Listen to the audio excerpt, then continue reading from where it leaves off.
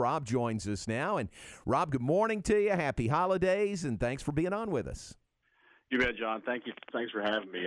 Looking forward to heading over there tonight. Yeah. How about the quick change this week? What was it like from your perspective to have this game added to the schedule? Well, it's been that's kind of been the way it's been going the last several months for us. I mean, throughout football, we ended up playing our 10 game schedule in the fall, and it really changed from not quite with the frequency that basketball has through the first couple of weeks, but there was a lot of change to deal with. So while you think you have a schedule in place, you really don't know until 48 hours prior to it seemed like. And it's been that same sort of thing here throughout the first couple of weeks of basketball for us, because it's been just a mix and match deal, and try to get games where you can. And it's either good or bad that we get to travel over there to Waco tonight to take on Baylor, because, man, the Bears are really good this year. And we'll find out, I think, have a little bit better idea of how good we are after tonight.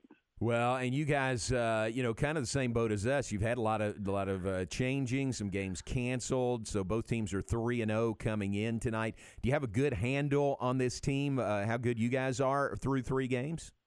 That's really the $1 million question right now, because we've played a couple of non-D1s and then able to get McNeese up here last Friday night, and which was a non-conference game for us, but.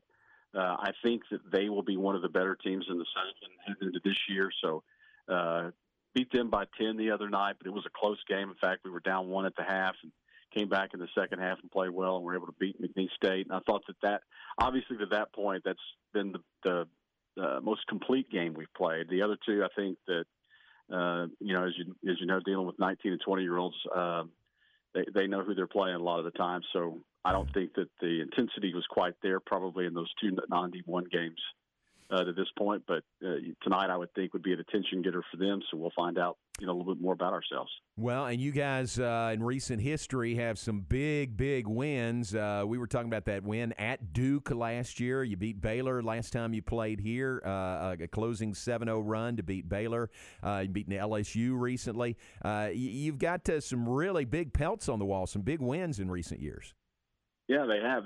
We've done a really good job of going on the road and playing well against quality opponents. And, that obviously if you want to try to be a solid mid-major basketball program, that's what you got to do. And that's really kind of the way we've tried to build it the last 10 or 12 years and make some steady progress toward reaching the level we'd like to be at. And, those sorts of things are the things in which it's built on. And, as you mentioned, the Duke win a year ago was huge because, they don't lose non-conference games at home. But since then, they've lost a couple. And Brad Underwood in Illinois went over there and got them the other night. So, those are huge wins for us. And to me, it goes back. I've been here forever, so it goes back to the Danny Casper years. And I can remember going up to OU and beating Blake Griffith and those guys up there. And at that time, we thought, man, we've gotten there. But when you can start to do it on a little bit more regular basis, it's certainly fun. Yeah, I got you. But that one at Duke, I mean, that's got to be what was that like to be a part of that, to go in as what was it, like a 29.5-point underdog or something like that, playing in Cameron Indoor, and to win it the way you did on that layup at the buzzer in overtime. What was that like to broadcast? It was I couldn't tell you. I don't remember, but it was right. It was one of those things that you go into the game like, man, if we can just keep this close, this would be great, and keep it close to the first half. You get to the middle of the second half, and you're in the game, and it's back and forth, and then you start to realize, man, we have a chance here, and the last 2 minutes was just kind of a blur. Yeah. Rob, it looks like y'all have a lot of upperclassmen that came back this year. How can their experience help in a game like tonight when you're going to face a really deep Baylor team? I think that'll be probably the biggest factor that we have going for us, is that we have those returners, and Gavin Kinsmill, Rod T. Ware, some of those guys, they'll be huge tonight. How they handle the pressure and the environment. And fortunately, unfortunately, I guess, with the COVID, the environment probably obviously won't be what it could be. And that might help, a visiting team from time to time. But, having some experience to fall back on will be big. And I would think that those guys will be, if we can come over there and be somewhat successful, that'll be the biggest part of the reason why. Rob, same style for Coach Keller, coach team this year. I know you press a lot, led the nation in steals and steals per game last season. Is that kind of the MO of this year's team also? That really is. I mean, that's kind of where they hang their hat. That's what they'd like to do. I think that Kevon Harris from a couple of years ago when we were over there, and Shannon Bogues had a huge night against Baylor a couple of years ago over there. Those guys obviously gone, but I think that and Coach Keller and I have talked about this. While Kevon's offense and overall play are difficult to replace, I think that the most difficult part for him to replace this year is John Como, in that he was a guy up top that could stop the ball and was as good an on-ball defender as you'll see. And replacing him is going to be the most difficult thing for us. And that really has been the biggest change to these first three games, is that just the ability to pressure the ball, to stop the ball coming down the floor. It's not where they want to be yet. They certainly hope that it gets there. From a broadcasting perspective, what has been some of the biggest challenges y'all have had to face and overcome this season?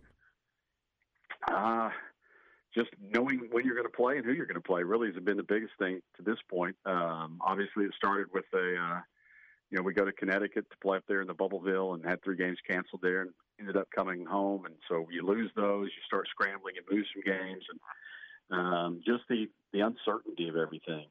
Just like, this game tonight, I mean, basically found out Sunday evening, hey, we're going to go to Baylor, or we're trying to go to Baylor. I guess it was Monday.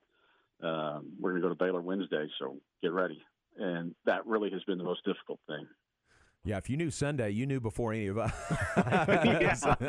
Yeah. That was all happening Monday because we were supposed to play Nichols last night, and Right. And they had to pull out. So, man, the wheels were turning here quick, and Yep. I'm glad this ended up. I mean, I'm glad we get to see you guys tonight here.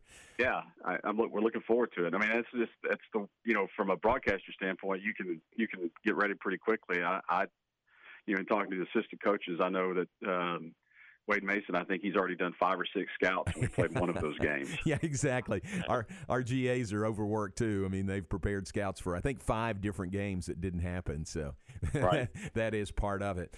You guys picked to win the Southland Conference again this year, so expectations pretty high it seems with those returning players, the veterans that you have, and coming off the great year last year.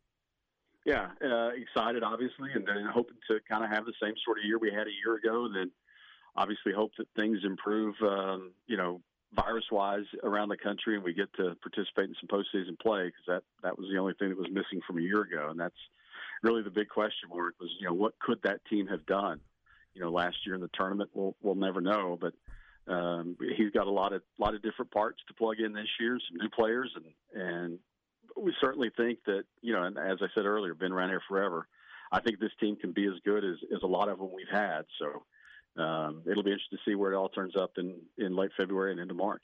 When you look at the coaches y'all have, especially on the men's side in basketball and football with Coach Cartel and Coach Keller, how has that helped in recruiting for the Lumberjacks? Lost you there for a minute, but I think what you were asking was the recruiting. How has that helped, or how has that picked up when you have coaches like Cartel and them? Yeah, I think it's helped tremendously on the football side of things, with them being here new and us being able to play 10 games this year and win some games. That's going to help them tremendously as we move forward. Obviously, the uncertainty of not knowing who's going to leave and who's going to come back, the extra year of eligibility is obviously going to be a big factor for a lot of different people, because you really don't know what parts will be missing, as you move forward. But yeah, the things are certainly headed the right direction on the football side. We hope, and that there's some youth and energy and excitement on those staffs, and think we got to go in the right way. What was your record? What was the record in football this year? 6-4. Okay. With 2 wins over FCS opponents, the only 2 FCS opponents that we played. And then we played, Memphis, UT San Antonio, UTEP, and SMU. And we played, we were close in those games in a couple of them. SMU was the only one that was really the outlier. It was a bad beat there. But, we played Memphis end of November. with 3 minutes to go in the third quarter, but still a 7-point game. Then it kind of got away from them in that fourth quarter. But, they're making progress. I thought that, the improvement, being able to play was just the biggest thing this fall. And the improvement that was made over the course of that 10-game schedule, I think that, from where we are football-wise, just winning games was the most important thing, and they were able to do that. Well, appreciate your time. Travel safe. We'll see you tonight at the Farrell Center. Tell Coach Keller hello for me. I don't know if I'll get a chance to see him in person. I don't know if I'll be close enough to say hello, but you tell him hello for me. And thanks for your time this morning. You bet, John. You bet. See you tonight. Thanks, Rob. All right, Rob Meyers with us, voice of the Stephen F. Austin Lumberjacks.